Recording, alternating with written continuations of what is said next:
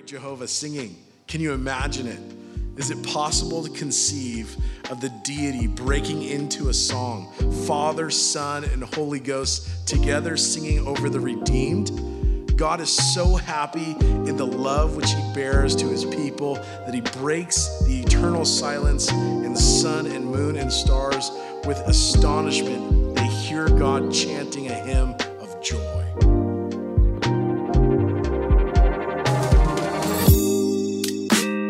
Welcome to Refuge Podcast, a weekly Bible study for young adults at Calvary Chapel, San Juan Capistrano.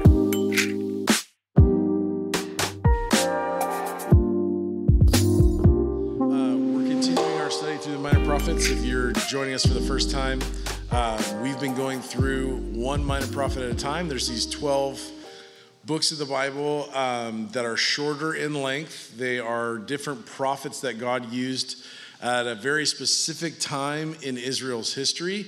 And so we went through Hosea, Joel, through some other ones, Jonah, Obadiah, Habakkuk, or Habakkuk, as some might say. We went through Micah, thank you. McKenna, would you like to just come up here and teach? Okay. So she remembers. So Nahum, also known as Nahum. Doesn't Nahum sound like someone clearing their throat? Like Nahum. Thought about that later. So we're going through these books that are in the Old Testament, leading up to the New Testament, right? These are the final words that God had for Israel. And after Malachi, we have 400 years of silence until John the Baptist comes on the scene. And so these are important words. They're important books. They are hyper-Israel books. There's a lot of history. We've been going through a lot of the history of Israel. And we have near fulfillment of prophecy as well as future fulfillment of prophecy that is to come. And we have that in the book before us tonight. Zephaniah has a near fulfillment and a future fulfillment, and we'll see that in a minute. But we've been giving each book a 2 sentences to remind ourselves kind of what it's about and why it's in the Bible, what the theme of the book is. And so Zephaniah is the prophet who could have been king, the prophet who could have been king. And the theme of it is Israel and God's redemption.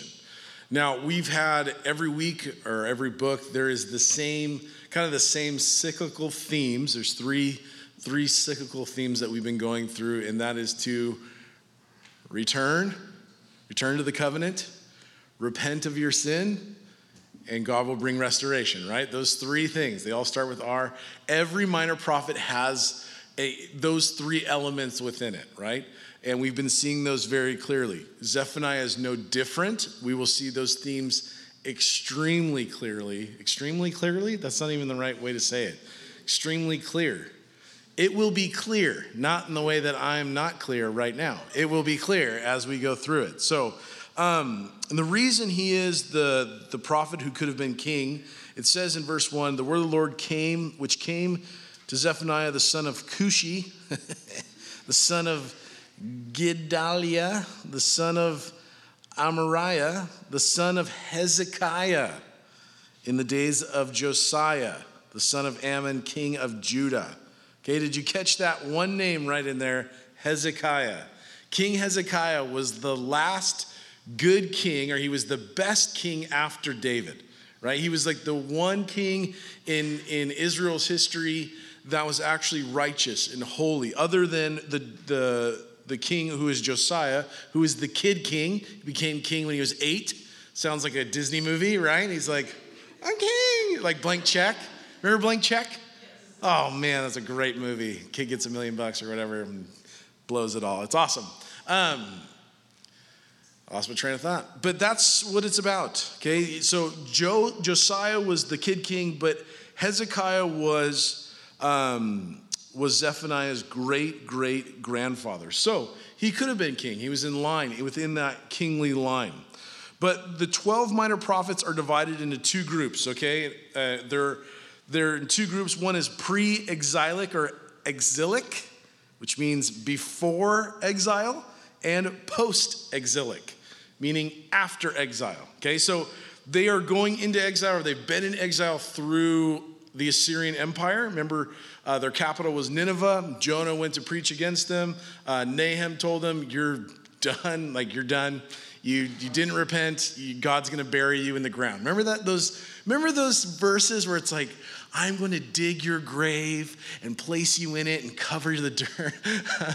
Remember those like very scary verses where God's like, I'm going to pound you into the ground. And he did. Nineveh stayed hidden for 2,400 years. They thought it was like Atlantis. They could not find it. It was covered in vegetation, and like wild animals lived on top of it. Like they could not find Nineveh. So that prophecy came true. So you have to understand there are two time frames that are being written. The first 9 minor prophets are pre-exile. They're writing before the Babylonians conquered and exiled Judah, right? Because remember, there's 2 different kingdoms at this time. Israel split in 2. There's the northern kingdom of Israel and the southern kingdom of Judah. The northern kingdom of Israel was super wicked, really bad kings. They were completely conquered by the Assyrians and the Babylonians, where Judah was still kind of hanging on and wasn't completely conquered. And remember last week in Habakkuk, he's like, how come like you're not just, God? Like, look at the works of Judah. How come they're not being judged? Why aren't you changing anything? And God said, it's coming. Just wait for it. And so he brought in these people called the Chaldeans, also known as the Babylonians, which is spelled like Babylonians, but it's Babylonians, okay? You know that. My kids, however, did not. And they were like, Babylonians. Sounds like little baby people. Anyway, so, oh man. It's fun talking with like your 9-year-old about the things that you're teaching, and they're like, Babylonians? What is, anyway. Let's get back on track. So, the last 3 minor prophets are post-exile, writing during and after the return of Israel from Babylon to the promised land. And Zephaniah is the last of the pre-exile prophets and can be said to sum up the messages of the previous 8. And this is why Zephaniah seems unoriginal. If you're like, man, this sounds really familiar, you're not the first to kind of make that connection. A lot of scholars are like, man, this guy just stole from everybody else and feel like it's not original. But he quotes the words and ideas of many previous prophets because the word of the Lord came to him and it was the same. It was the same thing. Why was it the same thing? Because Israel still wouldn't listen. And the message of God never changed. It never changed. If you will return to the covenant, if you will repent, restoration will come. Okay? So that same theme you'll see through it. The name Zephaniah means Yahweh hides. Remember, he was growing up at a time of great wickedness, and so people were like, where is God? That's where he got his name. God hides. We can't find him. Zephaniah was also certainly born during the long wicked reign of Manasseh. We talked about him last week, whose reign began 55 years before the start of Josiah's reign. And so Zephaniah was probably hidden for his own protection. But in the days of Josiah, it says in verse 1, Josiah was a godly young king who brought great revival and reform to Judah. But Josiah reigned for 10 years before he led his great revival. So Josiah was one of the only kings who like tore down the high places. He tore down the idols. He was like, no, we're going to go back to like worshiping the Lord. We're going to return to the covenant. He led this great revival in his time. And so Zephaniah was likely written in the years before that revival. And God used his prophecy to bring in further revival amongst the people. So since this is more stuff that if you really want to know, come out and talk to me later and we'll talk about it. But this is probably stuff that we're moving on. So it begins. There's like a whole nother chunk about history. Blech. So here's what happens. Verse 2. I will utterly consume everything from the face of the land, says the Lord. I will consume man and beast. I will consume the birds of the heavens, the fish of the sea, and the stumbling blocks along with the wicked. I will cut off man from the face of the land, says the Lord. It begins with an inverse creation narrative. So it's the opposite of God creating the world. He lumps in the entire world. It's broad enough to include the whole earth and to allow some to think that God didn't really mean them. So they're like, God's talking about the world. He's not talking about Israel, right? He's talking about others, not talking about us. And he's going to make it very clear who he's talking to. God will then focus in on the land of Judah specifically and would not allow them to think that he spoke against just others. But it begins with this inverse creation narrative. One prophecy that he gives, or this prophecy that he gives in verse 2, I will utterly consume everything on the face of the land, says the Lord. This is one prophecy that is about 2 separate days of the Lord, okay? Zephaniah is a complicated book. He's a complicated man, perhaps one that had deep feelings. I don't know. But as I was studying, one of the authors I was reading was saying, this book is incredibly complicated. And I was like, awesome, perfect. I love complicated. How many of you love complicated? I like simple things. But this is complicated because within this narrative and what he's describing, you have future fulfillment in that it's in the near future for them. There's a lot of Babylonian talk, and a lot of what happened in their time frame is exactly what happened with the Chaldeans when they came in and conquered. But there's also the great, notice the title of this chapter is the Great Day of the Lord, also known as the 70th week of Daniel, or the 7-year period called the Great Tribulation in the book of Revelation. So we have one prophecy that's covering 2 different events, 2 different times, one that has a near fulfillment in the Chaldeans in the exile of Israel, as well as a future fulfillment in the great day of the Lord, where God pours out his wrath like a bowl of molten hot lava upon the earth. And he will describe it in great detail. But that's kind of where we are in this explanation, or what he's talking about. He's talking about the great day of the Lord. He's talking about the wrath that is to come. That we know that there's an escape through Jesus Christ, right? We are not appointed to wrath, the Bible says. We've been given this option of where we don't have to stand in our own righteousness before a holy God. We can be covered and hidden in the righteousness of Christ by faith through the sacrifice of Jesus. Bless you. So, he says in verse 4, I will stretch out my hand against Judah and against all the inhabitants of Jerusalem. I will cut off every trace of Baal from this place, the names of the idolatrous priests with the pagan priests, those who worship the host of heaven on the housetops, those who worship and swear oaths by the Lord, but who also swear by Milcom. I don't know what that is. Those who have turned back from following the Lord and have sought the Lord, nor inquire of him. Verse 7, he says, be silent in the presence of the Lord God. For the day of the Lord is at hand, for the Lord has prepared a sacrifice. He has invited his guests. He says to them, be silent in the presence of the Lord. God addresses the royalty of Judah in a way that they aren't used to being addressed. He tells them to, quite literally, shut up, is what the Lord says. To like the kings, he's like, shut up. I'm talking. Right? This is terrifying. Be quiet. Listen to his pronouncement of judgment. He says it's a sacrifice of judgment made against a wicked nation. And the reason he tells them to be quiet is because our ability to proclaim our innocence when we are deep in sin is pretty amazing. Our ability to reason with the accuser of why we commit or do the things that we do and rationalize the things that we do, we are pretty amazing at it. And God says, I don't want to hear it. Guilty. Like, that's it. But through it all, God tells us, be silent in the presence of the Lord. There's no excuse. He says there's no working your way out of this. Have you ever been in trouble and you can somehow work your way out of it? Maybe you're great at that with tickets or something like that. Or when you're caught and you begin to tell someone, this is why I do the things that I do. You don't understand my story. You don't understand what I've been through. Here's what and they're like, dude, shut up. You're in this mess because of you, right?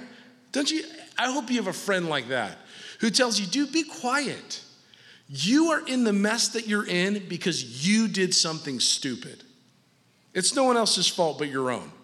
It's at that point you can begin to be restored. Until you come to that conclusion that I'm at fault, I'm the problem, it's my doing, there's no digging your way out. Like, you cannot reason with someone who will not see past their own faults, right?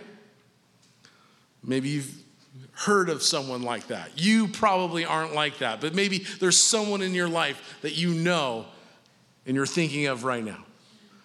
But look at the second part of verse 8.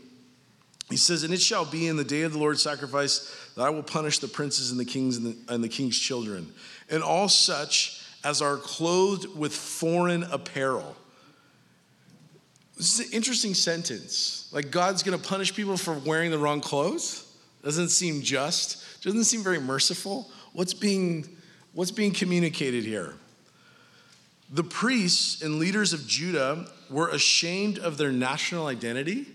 They were ashamed of who they were as Jews, as God's chosen people. So they loved to dress in foreign apparel. They tried to make themselves and wanted to look like the world so much that they would get clothes from them and dress like them and try and act like them and blend in with them. And God says, I'm going to judge those who are like that. You know, this is a New Testament idea as well. Not in the sense that God's going to, hurt you from wearing, Nike shirts, or, not wearing robes to church, or not wearing a suit to church. And if you're not a Baptist or something like that, and you dress a certain way when you come to church. Obviously, we're not in that context and things like that. But this is a New Testament idea. It's carried over in Romans chapter 12, verse 2. 2 weeks in a row.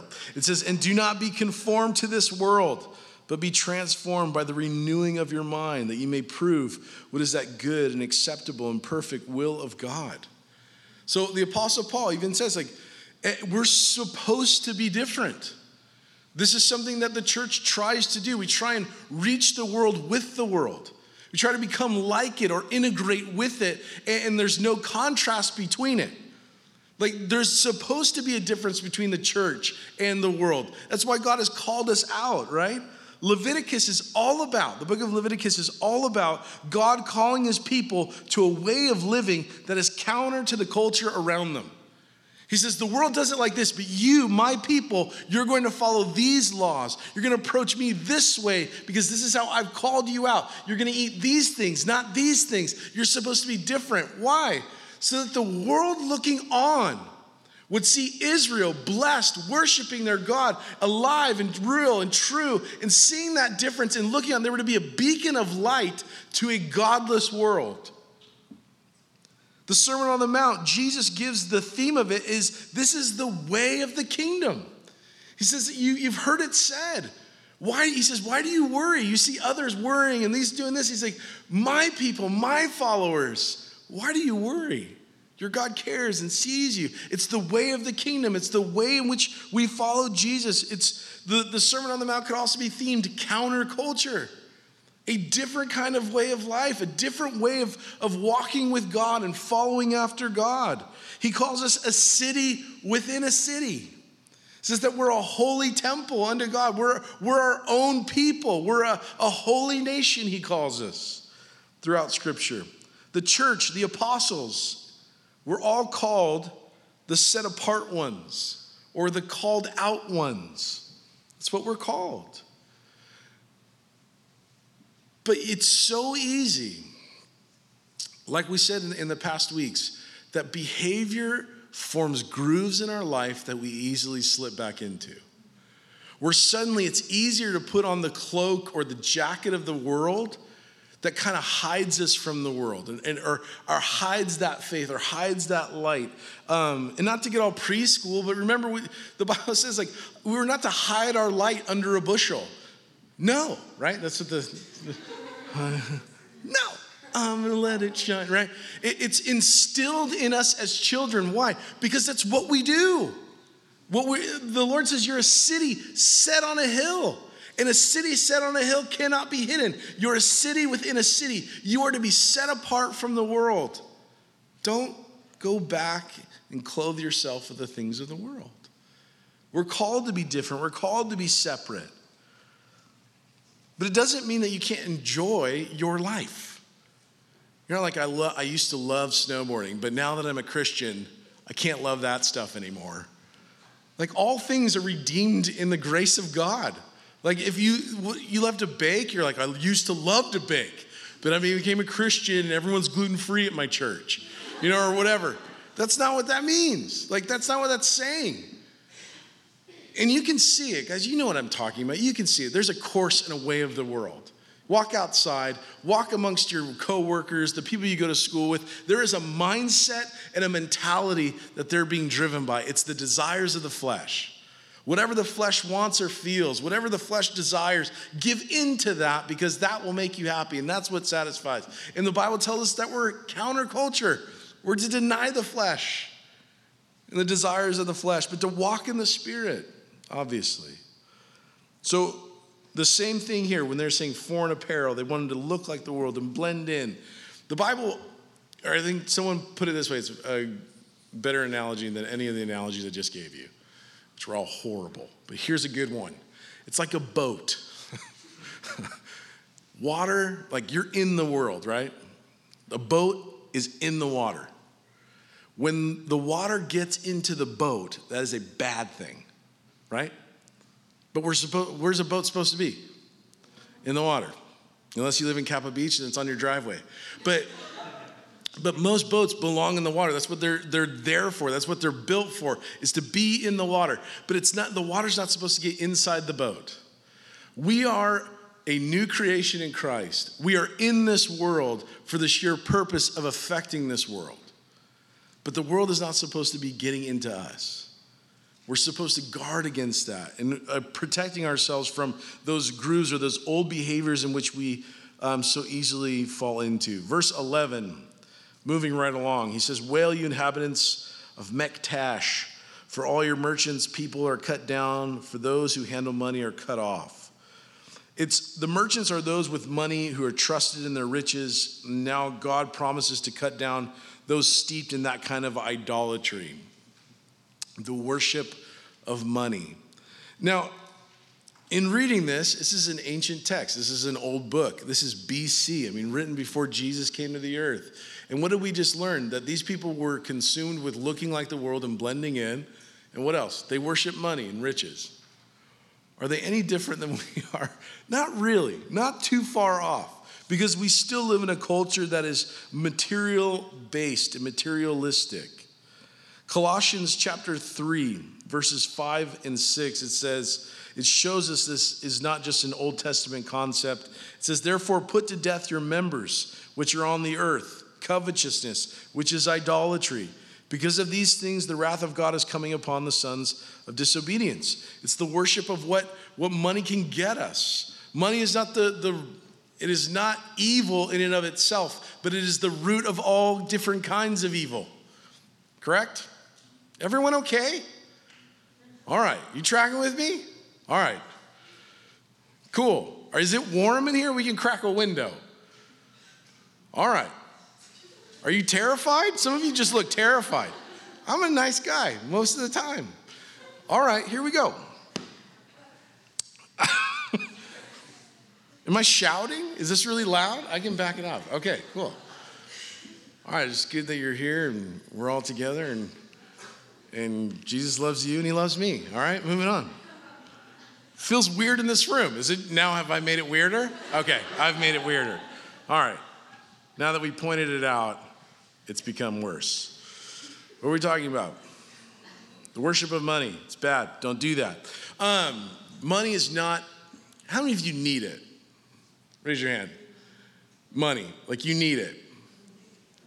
Like you have to have it. Like it's okay. I have to have it too. I have a job and I worry about it all the time. Like, are we going to have enough money? That's like a thing. It's okay. You're like, not me. No way. I don't need it. Yes, you do, dork. We all need it. Like, everyone has to have money. It's a part of life. Like, that's how we buy things. It's you have to have it, okay?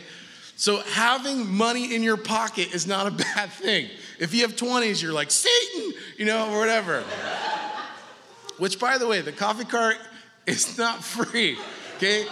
If you're like, I only have 20s, we accept 20s also at the coffee cart. Just go ahead and put it in the little donation bin. Moving on. Money is not evil. What money causes, or the love of money causes people to do, is the root of all different kinds of evil. So the amassing of wealth in the nation of Israel, those that worshiped it, those that was their goal in their mind and their heart and their treasure, the Lord says that's not going to save you. No matter how much money you have, that's not going to save you. In verses 12 through 13, it says, and it shall come to pass at that time that I will search Jerusalem with lamps and punish men who are settled in complacency, who say in their heart, the Lord will not do good, nor will he do evil. God's not going to do anything. Some people believe in God as a great clockmaker, someone once said, who created the universe, wound it up, and then left it ticking without any further intervention from him. But those who believe there is no God, or if he is, he has nothing to do with man, they are terribly and tragically wrong. Edward Gibbon, in his book, The Decline and Fall of the Roman Empire, described the attitude towards religion in the last days of the Roman Empire. Okay, the Roman Empire fell apart. How many of you have met a Roman lately? They don't exist. They're gone. Attitudes are remarkably like our own today. Okay, check this out. In the Roman Empire, the people regarded all religions as equally true. The philosophers regarded all religions as equally false. And the politicians regarded all religions as equally useful. Those were the attitudes of the Roman Empire right before it fell. And that is the attitude of our culture. And those that believe that God's not going to do evil or good, God says that's not true. Like, God will judge. In God's loving kindness and his mercy, God must judge. The travesties and the things that have gone on in our world, the things that we all know about and no one's doing anything about, it seems like, are not unseen by God. And God will judge. God will judge those things, and God sees them. It even says that he will hunt for them with lamps. Like, God's going to hunt you in the dark and find you. There's no hiding. God bless you. But before we move on into chapter 2, it says in verse 18, neither their silver nor their gold shall be able to deliver them in the day of the Lord's wrath, but the whole land shall be devoured. He just says, like, your silver, your gold, your amassing of wealth, that can't deliver you. They can't save you. It never has been able to save anyone. Since the beginning, gold and silver or wealth has never been able to translate from the physical into the spiritual, right? It's never been able to transfer that grasp or go from one or to the other. That's why 1 Peter 1:18, he says this, knowing that you were ransomed from the futile ways inherited from your forefathers, not with perishable things such as silver or gold, but with the precious blood of Christ, like that of a lamb without blemish or spot.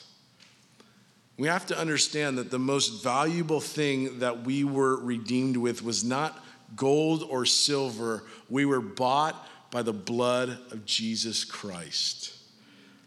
That all we gather in the physical cannot pass or purchase to the spiritual. Our redemption was secured through the blood of the Savior. That nothing on this earth or in heaven could have purchased salvation. It was too costly. But only the precious blood of Jesus Christ would suffice. And I love that Zephaniah makes that point as well. Silver and gold can't deliver you. Those that trusted riches. Remember we talked about, and I think it was Nahum, those that felt safety within their riches and their walls and everything like that. That can't save you. Nothing in the physical can translate into the spiritual. In the same way that When people talk about sending things ahead, right? We're like, we can't send anything ahead. Like our treasures are in heaven, right? You can't take anything with you, but you can send it ahead. What in the world can we send ahead? It's driving me crazy. What can I just like throw into heaven and be like, there it is? Like, what does that even mean? What can I send ahead except souls? That's it. There is nothing in this world. My house isn't going to survive. You read about the pouring out of the lava of God's wrath upon this earth, that all of it will be consumed and all of it will be destroyed. All of it gone. Nothing from the physical in this life. Can I just start shooting into heaven? Like, yeah. What does God say is the most valuable thing on this earth? You look at the building materials of heaven. The foundations are the most precious jewels that we have on this earth. The streets, the things that you walk on are paved with gold. The gates are made of pearl. Like the most valuable things in this life, in this world, that we would think that's what it's going to be like. God says that's what I build stuff out of. Because the most valuable thing in heaven is human beings.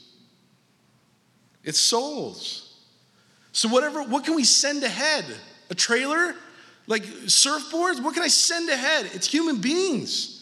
That's the treasure. That's the glory. That's even the crowns that God says, these are for you, for all the great things that you did for me and my name. I'm so thankful for you. And you go, it's yours. You throw it back down. It's all to the glory of God.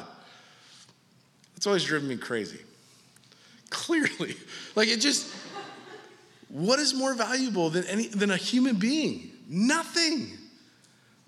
Money will translate that, where it's like money is more valuable than human beings.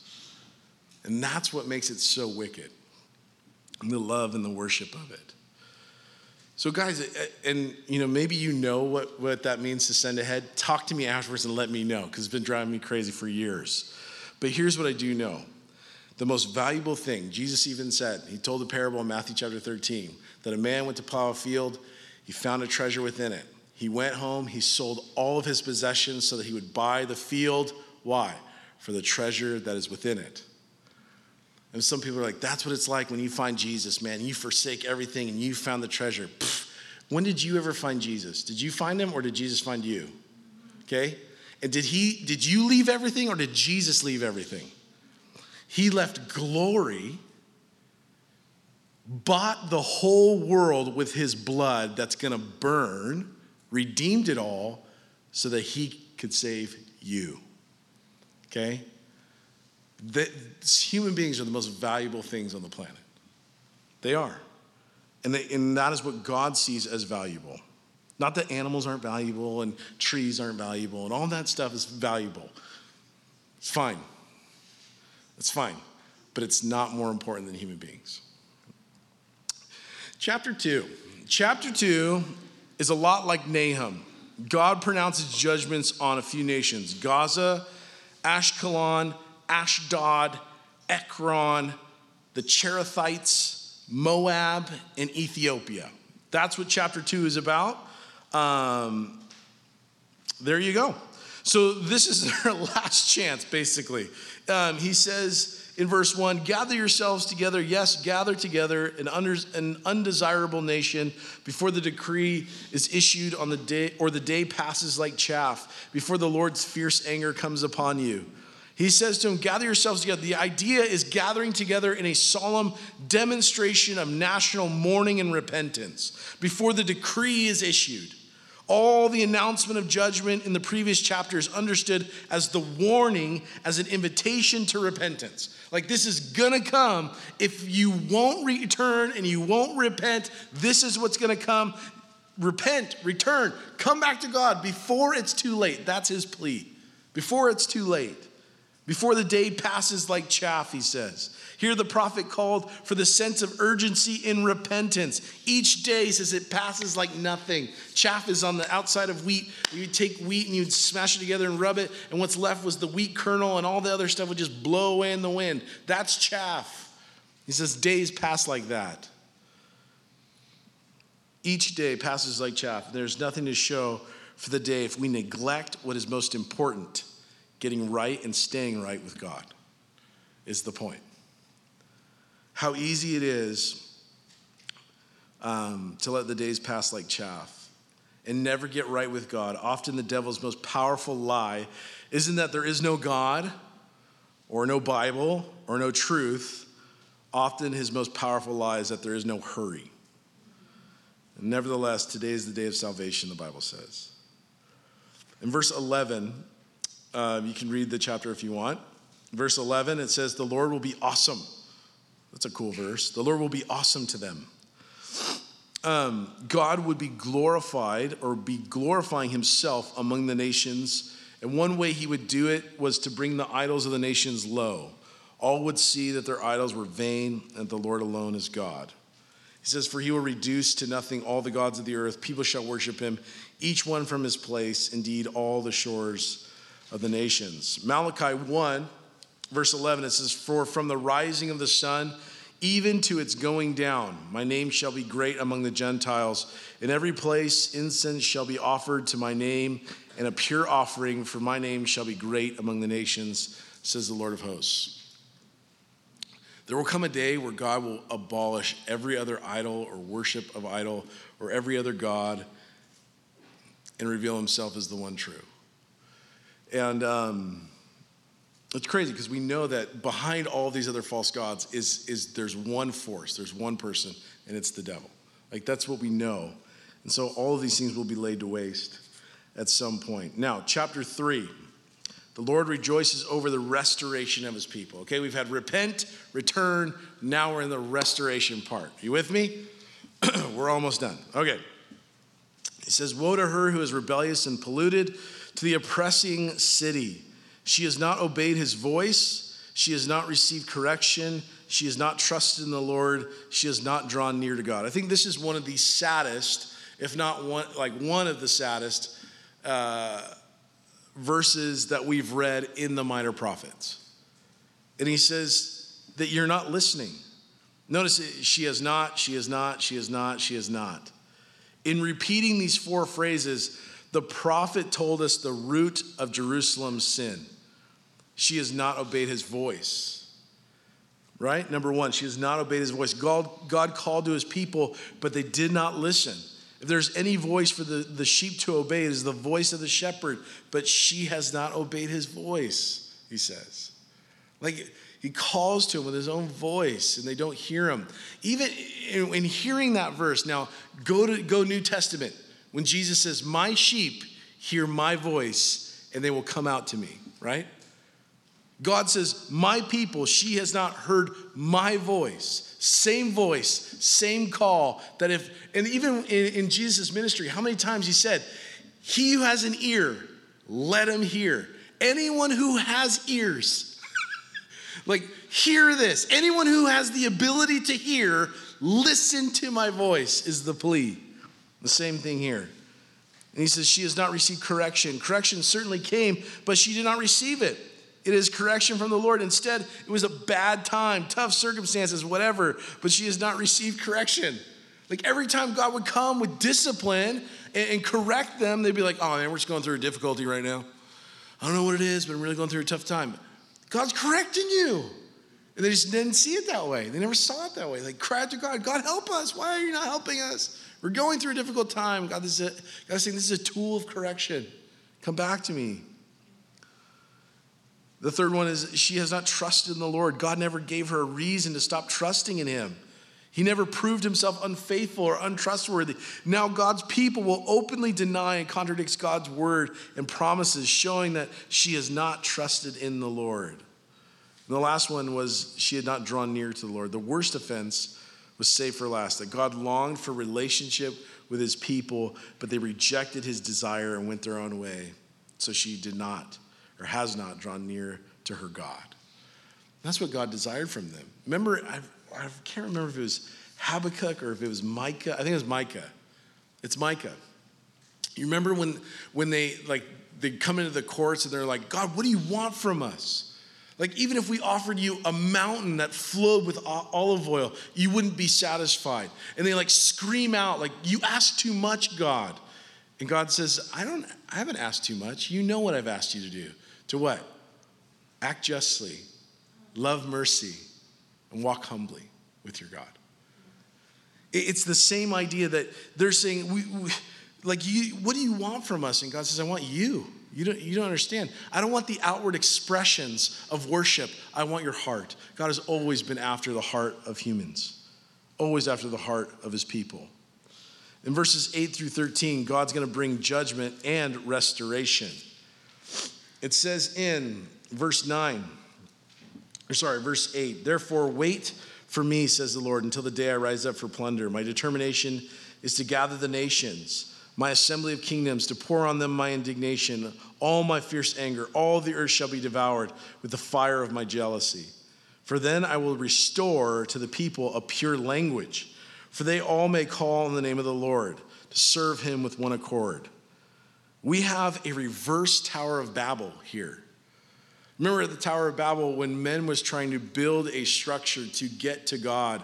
And so God gave them all different languages and confused their speech. So they spread out all over the nations, right? Remember stories in the book of Genesis. The Tower of Babel was man's attempt to get to God. Religion is man's attempt to get to God. Remember at Pentecost, it was God condescending to us. It's a picture of his grace. Here we have this inverse Tower of Babel where they will have one speech, one language, and they will all be praising God at the same time with one accord. In this ultimate restoration, God would give the world a common language again, or a pure language, and the entire world will worship the Lord, not only Israel. It's talking about all the believers, all those who came before, all those who were grafted in. Most Bible scholars see this as, remember we're talking about near fulfillment, future fulfillment? This is future fulfillment. Most Bible scholars see this as fulfilled in the days of the millennium, when Jesus Christ reigns for 1,000 years over the earth after his return in power and glory. And from this passage, many scholars believe that in that day, the world will go back to a common language, perhaps Hebrew. I can finally speak it.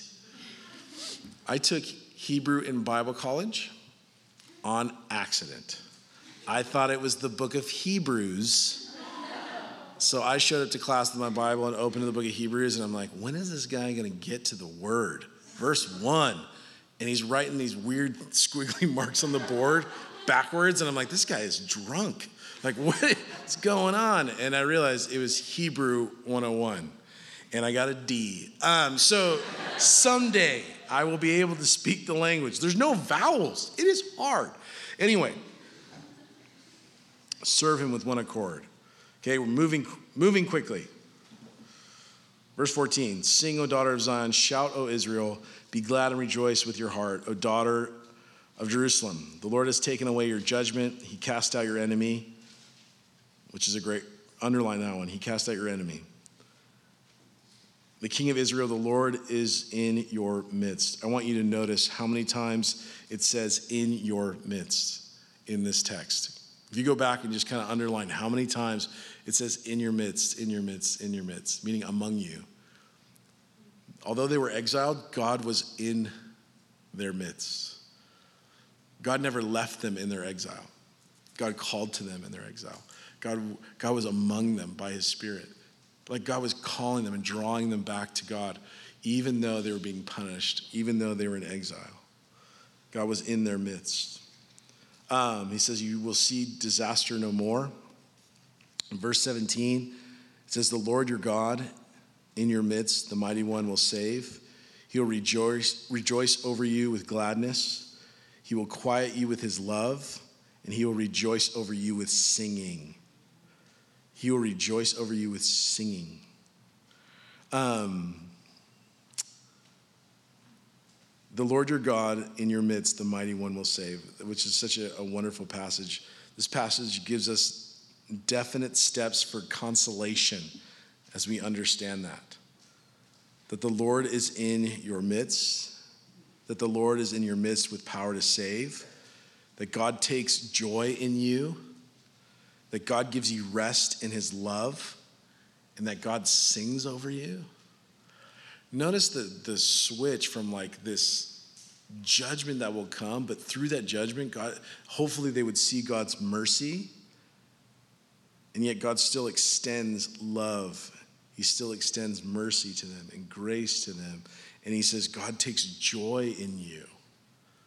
Why would God take joy in me? Who am I that God would take joy in me? And then it says, God sings over you.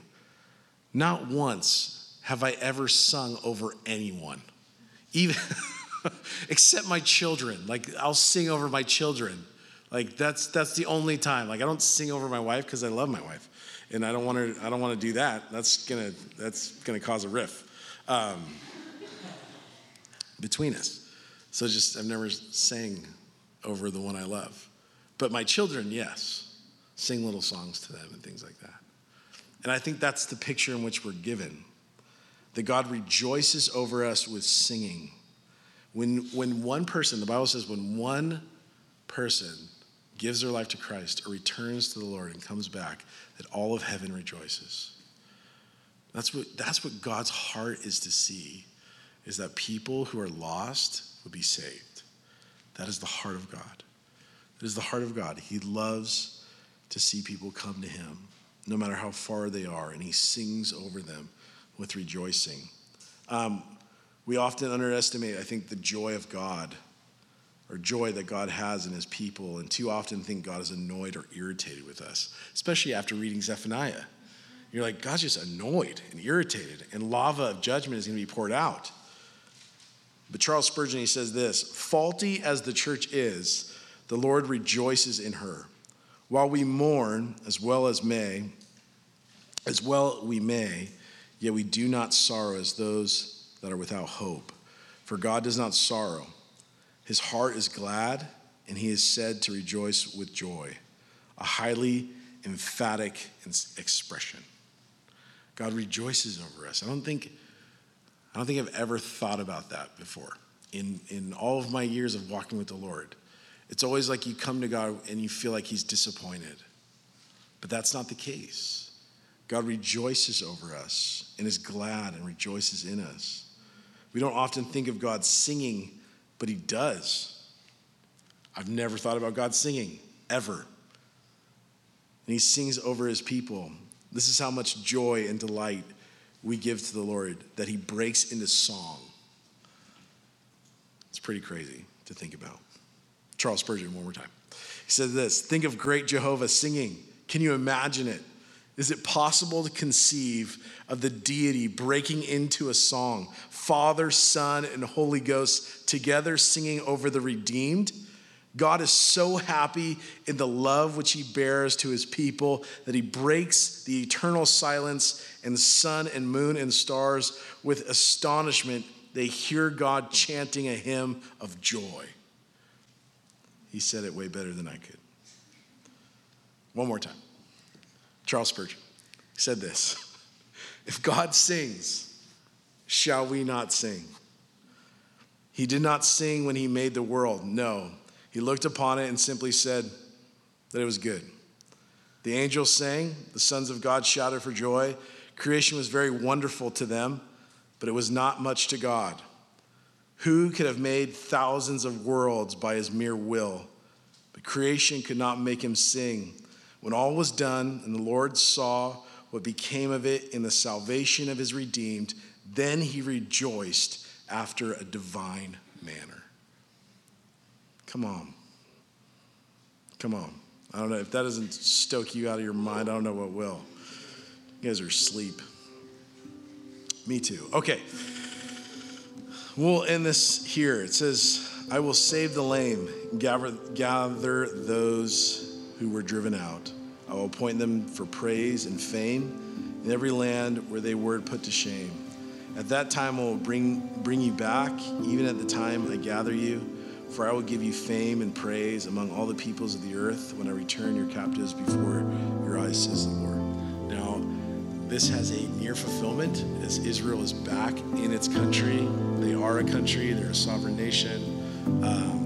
God did exactly what he said he would do and brought them back into their land. But I believe there's also a future fulfillment in this. God brings us into our new home, our eternal home, all together. So that is the book of Zephaniah.